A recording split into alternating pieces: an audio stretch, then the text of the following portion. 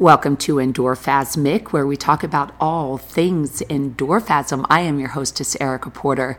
In case you have forgotten, the endorphasm is that point, that moment during physical exertion, during movement that you feel all things are possible. It is the power of the feeling of the power, and it is the both figurative and literal sense of what it means to empower yourself. The endorphasm is so critical because it's changed me. I've witnessed it change thousands of people since I started this journey really 30 years ago. I didn't know that it was called the endorphasm 30 years ago, but I did know that it was called the endorphasm more than 20 years ago when I really discovered how powerful movement is. But this conversation is not about the movement itself. It is about the mindset. And I listened to this woman the other day who is a cancer thriver, and she talked about the fact that if you stop thinking of cancer as an illness or a disease, and you start thinking about all the things that hold us back in life and all of the situations that create the negativity in our lives. And I'm kind of elaborating on my feeling of listening to her speak. And she spoke about, we all have a cancer. And for some people, that's fear.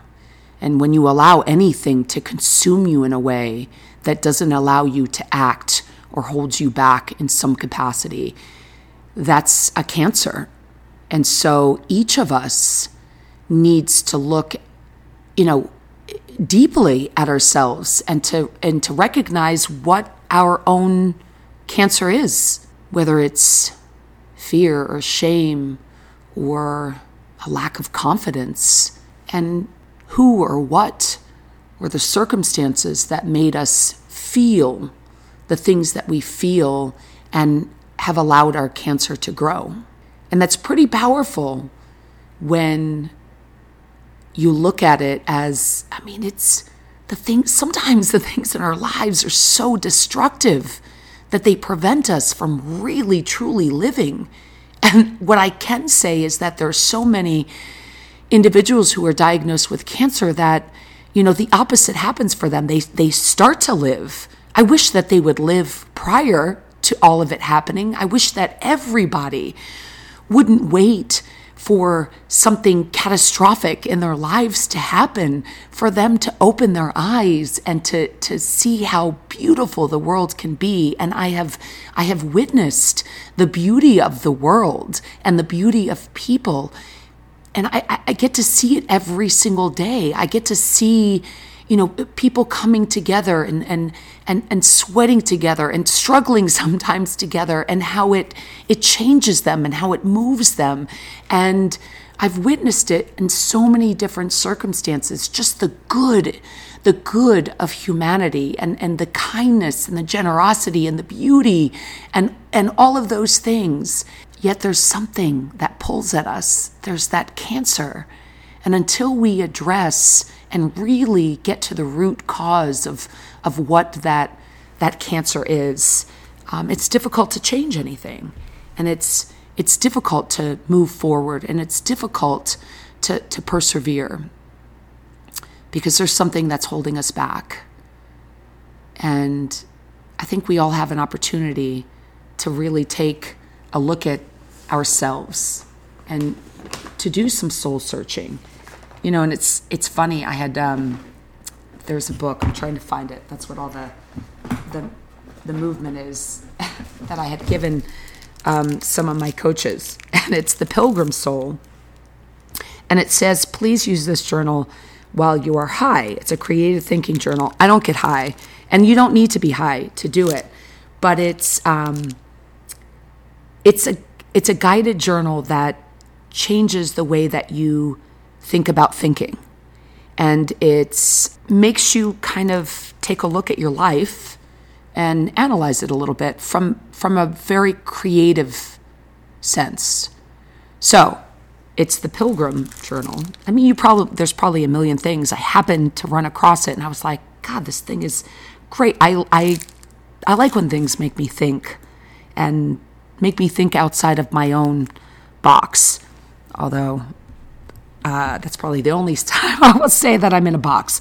Journaling, I think, can be really powerful, or at least somehow expressing how you feel, verbalizing it, looking at yourself. I talk to myself a lot.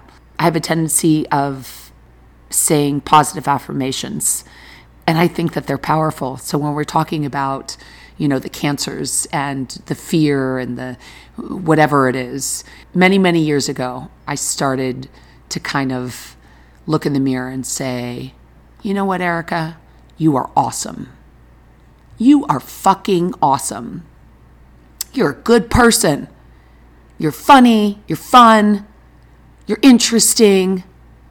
And this kind of became my mantra. Like I would speak to myself in a very positive way. And sometimes, sometimes I do it in my house. I don't often do it when anybody's around, but I'll do it in my car. But I verbalize it. I say it out loud, and I say it and I mean it. So, whatever cancer I might have had,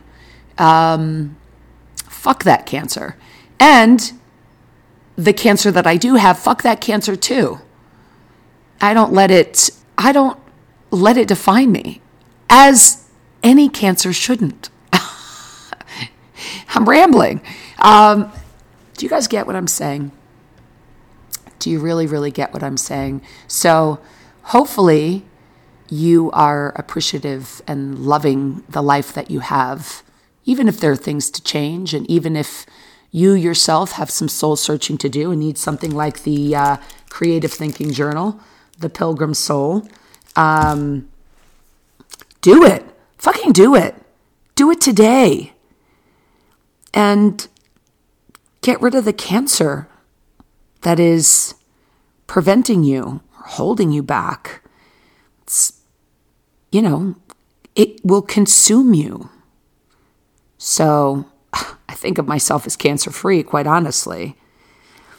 And I will continue to push on and to persevere and to say my affirmations, my mantras of I am awesome, because I believe it. So with that, love, health, and happiness, and always much respect.